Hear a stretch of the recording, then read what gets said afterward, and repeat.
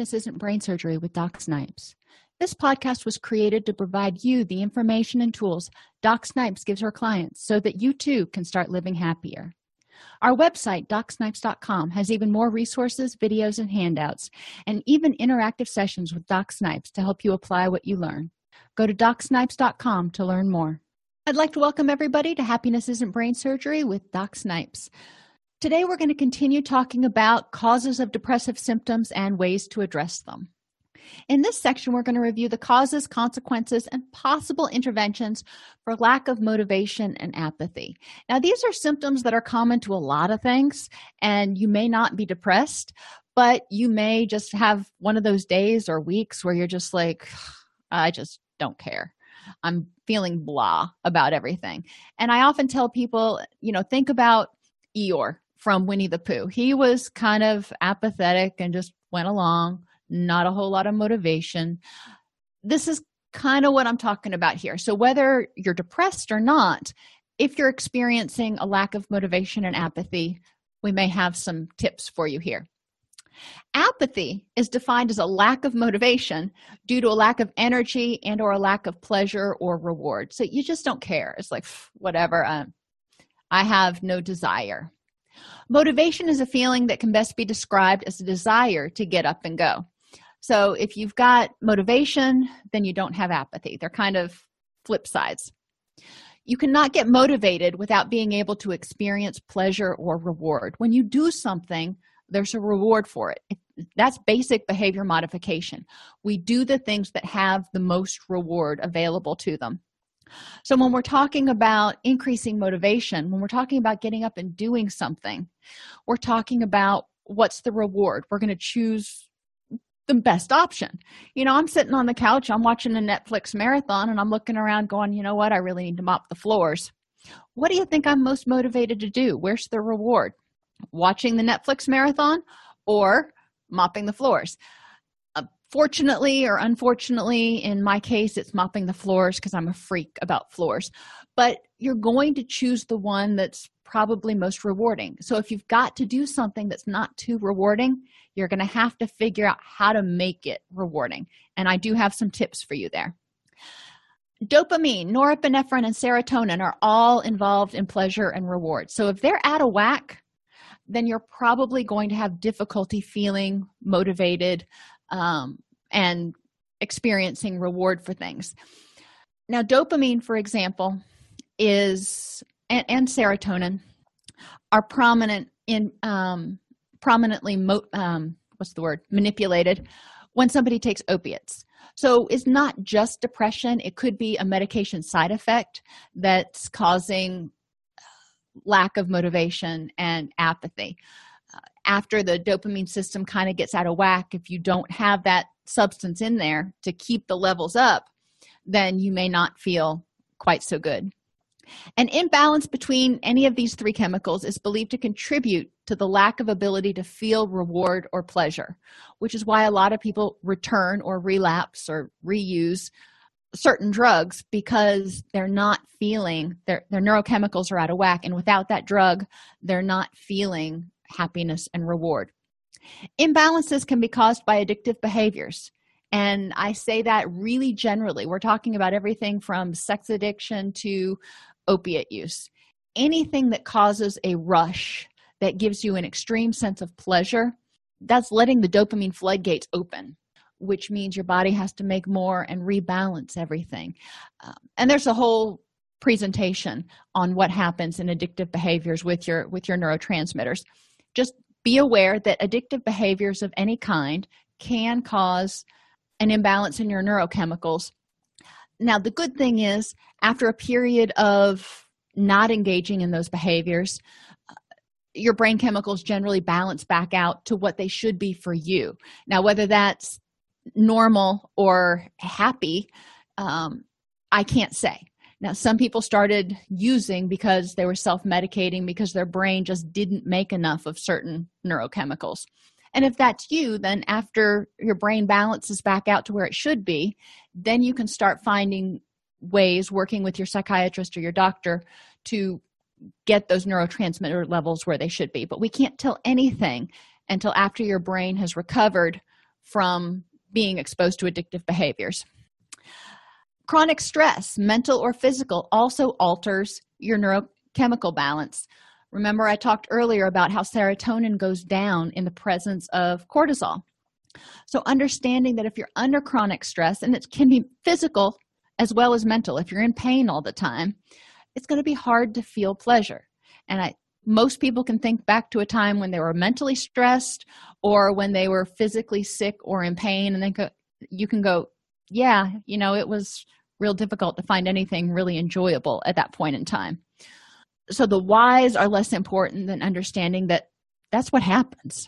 Lack of quality sleep causes neurotransmitters to get out of balance. Poor nutrition.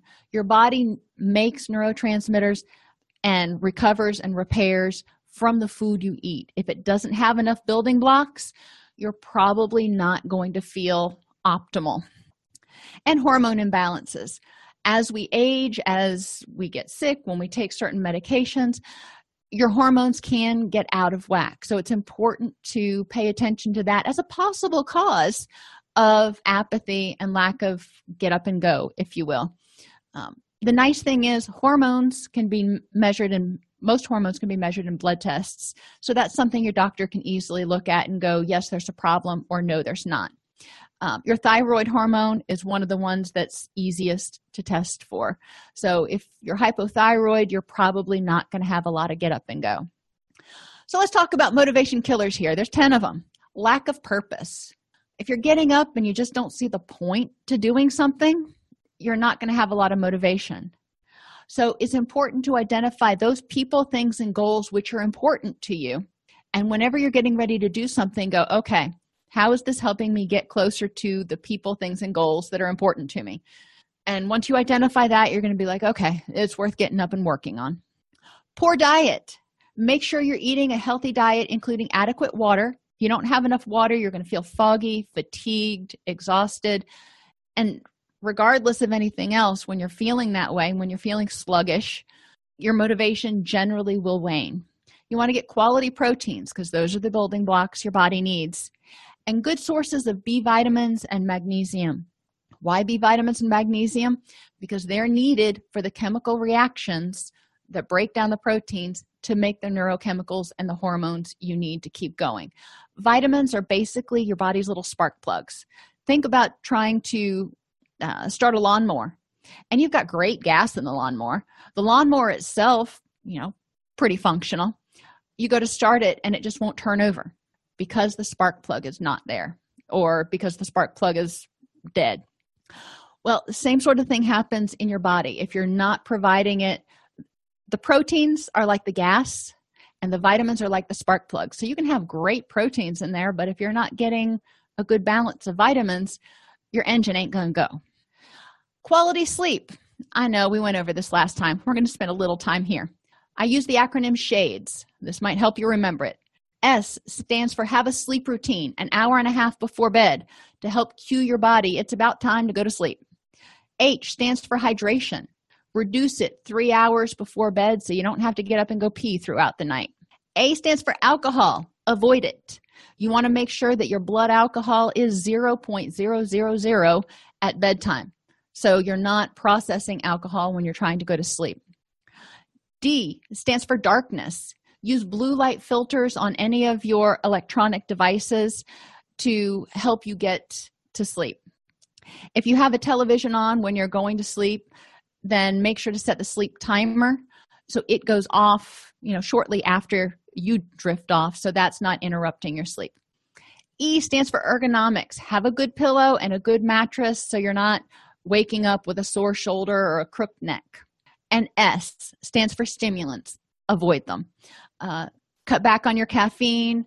Make sure you cut back on your, if you use any nicotine products, 2 hours before bedtime, and be aware that decongestants are stimulants and will impact your sleep if you have to take them. But you want to try to avoid anything that's a stimulant several hours before bed.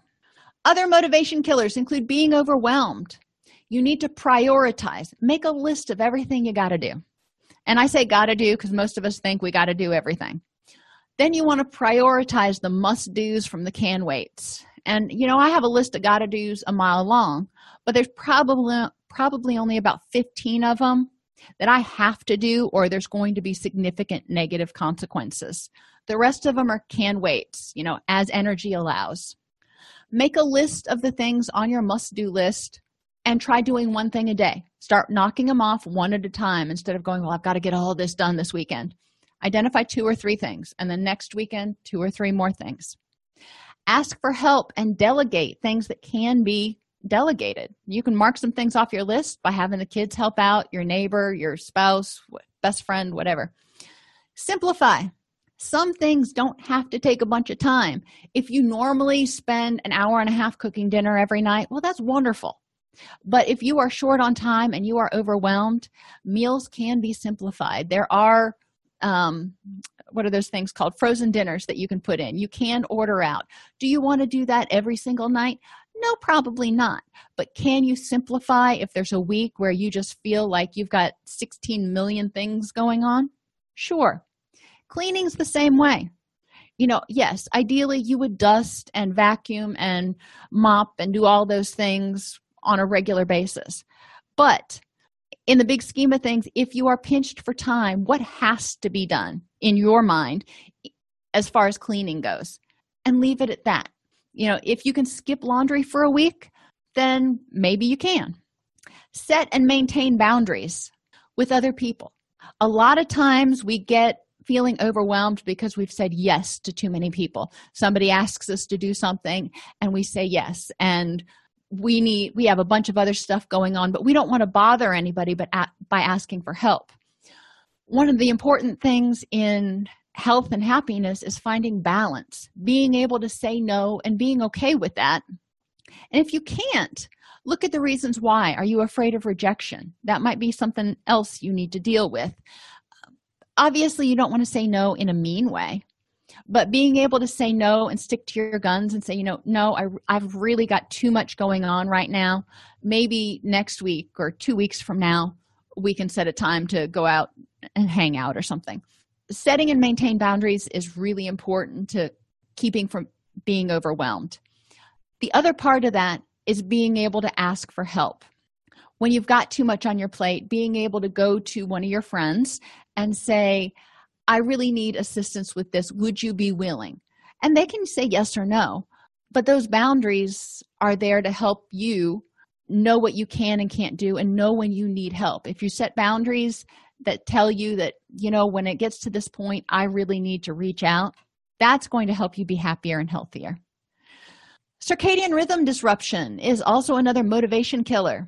Aim for 5 to 10 minutes of sunlight in the morning and evening. A lot of us get this going to and from our car, but if you don't, maybe you can sit by a bright window when you're drinking your coffee in the morning. Ideally out on the patio, but you don't have to be in bright sunlight. Obviously, you don't really want to do it between the hours of 10 a.m. and 4 p.m. when the UV is the strongest. But you do want to get bright light that cues your body that, hey, it's morning, and throughout the day, so your body knows that it's time to be awake. Keep a similar daily schedule, and during dark weeks or seasons, use daylight bulbs at least 14 hours a day. And like I said in the other presentation, daylight bulbs are not the same as light therapy, but they will help if you use the broad spectrum daylight bulbs and keep it bright in your environment about 14 hours a day. Another motivation killer is a lack of reward. Some goals are long haul. It's not something that's going to be fixed in a week. Depression recovery, going on a diet, anger management, those are all things that are probably going to take several weeks or even a couple of months to really see significant improvement. If you don't get a reward until several weeks or several months down the road, you're probably not going to stay motivated to keep working on it. So identify daily and weekly sub-goals that you can give yourself credit for. So, for example, in depression recovery, if you go an entire day without crying, that might be a big milestone for you. So give yourself some sort of a reward. Note the small steps, note the small progress that you've got going to keep yourself moving forward. Don't take for granted a job well done either. So if it's something that's long haul, like, depression recovery or getting in shape, don't do it and go, well, that's what I was supposed to do. Do it and look back at it and go, I did that.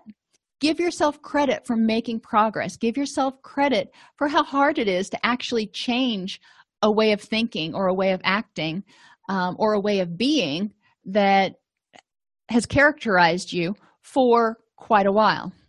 So give yourself credit for, and even for the small things like mopping the floor. Look at it and go, that looks good. Instead of, got that done, moving on to the next thing. Positive rewards. Too often, even with other people, the only time we say something is when it's negative. We don't give positive feedback unsolicited. We don't walk in and go, hey, you did a really good job getting your chores done today. I know I try to do that more with my teenagers when I come home. Instead of just taking for granted that, yep, they did their chores, I try to make sure that I give them positive feedback so they know that I noticed. And they know that I recognize that it took effort for them to do their chores. If you have a lack of get up and go, one thing that I learned when I was working on my dissertation was the principle of do 15. Sometimes it's really, really overwhelming to get started. But if you think, you know what, I can do anything for 15 minutes. So I would get on the computer and I would say, I'm going to work on this for 15 minutes. And after 15 minutes, if I'm still miserable, then I will do something else. I can't think of a single time that I got on the computer to do 15 and got off after 15 minutes. Usually, once I got started, it wasn't so bad. It was just getting up and getting started. So the do 15 principle helps. Pair it with something else, like watching TV. When I fold laundry, I watch TV. When my son was little, and even sometimes now, when I'm doing it without my son, but we made a game out of it. We would pair socks and we would have buckets for everybody's socks and we would see who could make the most baskets. And it was a game. I have horrible aim. So it's always, a reward if I actually make it into the bucket. Little mind games that you can play with yourself can make it more interesting or amusing. Call a friend. If it's something you can do and talk to a friend at the same time, sometimes that makes it go faster. Or listen to music. Put on your headphones and just rock out while you're doing whatever it is. Misery loves company. And, you wouldn't think this would go into motivation killers. But if you've got something that you've got to do, like maybe you don't want to go to the gym. You hate going to the gym, but you really want to get in better shape. If you can find somebody else who's a friend that wants to go to the gym with you, whether they love it or hate it, it doesn't really matter. The two of you can go together. And it's easier to do something that you don't want to do if you've got some social support doing it. It's one of the reasons I go to the gym. I like being surrounded by other people that are pushing themselves. Congratulate yourself and appreciate the work when it's done. So just like I said before, whatever you're doing, instead of going, all right, got the laundry done, moving on to the next task, when you're finished, look at it and go, wow, I just did 4 loads of laundry. Good for me. Time for a break. Congratulate yourself. Give yourself a little 15-minute break and then move on to the next task. Another motivation killer is fear of failure. So what does failure mean to you? If you fail, why is that a big deal? Some people look at failure as an opportunity to learn. Other people look at failure as a mark against them. So what does failure mean to you and about you? Once you figure that out, then you can start addressing it. What do you do when you fail? So if you go out and you try a new project and you fail miserably at it, do you feel embarrassed or do you go, well, I still have a lot more to learn, and you go back to the drawing board? Find a failure/success mantra. If you go online, you can Google this and come up with a bunch of them from really famous people. If you haven't failed, you haven't tried is one of my favorite. Because a lot of times failure means we're getting outside of our comfort zone. We're getting outside of doing the things that we know how to do and do well, and we're trying something new. And it means it's okay to not get it on the first time. We've got to figure out, come back, regroup, and start again. It doesn't necessarily mean anything bad about us. In some cases, it means that we were courageous enough to try something that we weren't guaranteed on getting correct the first time. Another motivation killer is a lack of attention to your temperament. Extroverts prefer active environments. So if you're doing something and you're by yourself all the time and you're an extrovert, you're probably going to quickly lose motivation. When I used to study, I'm an extrovert. I would prefer to go either to a coffee shop and study or to the library. Now, I'm not talking to people, but I'm around other people, and there's hustle and bustle and energy. Those are the environments that I thrive in, and I was more motivated to study in those environments.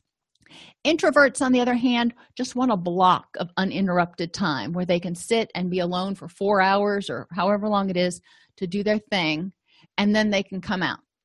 So an introvert is not going to be motivated to go to the library where there's going to be interruptions and chaos. Sensors want widgets. Sensors want things that they can move around. They want facts. They want details. Anything that's big picture or broad is not going to be real motivating for them because they want something they can manipulate. Intuitors, on the other hand, need to see the big picture. So we need to see, why is it that we're doing this again?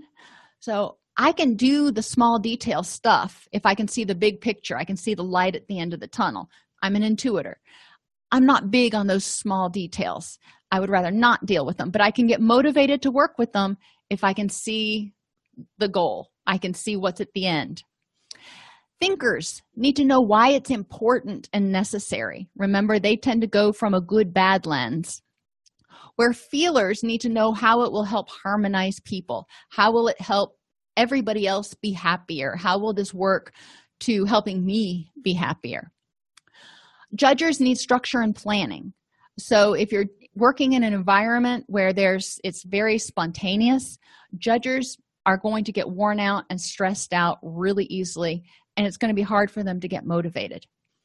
Perceivers, on the other hand, need flexibility and work best with a deadline because they can get a little too loosey-goosey. But if they have too much structure, they're not going to be motivated because they're going to feel like they're being, suffocated. They're going to feel stuck and not have the room to kind of spread their wings and be spontaneous. So going back to either Keirsey.com and doing the Keirsey temperament sorter, or going back to the presentation I did on strengths, needs, attitudes, preferences, and temperament, figure out what temperament dimensions you align with most closely and pay attention to those. If you feel a lack of motivation, go, what is it that I need to help get me excited or get me more motivated to keep going on this particular goal or activity? Chronic stress, it kills motivation. So you want to empty your trunk. Guilt and resentment, you can't change the past. It happened. So holding on to that, carrying it around like, 2 50-pound bags of dog food in your trunk, it's going to really weigh on your gas mileage.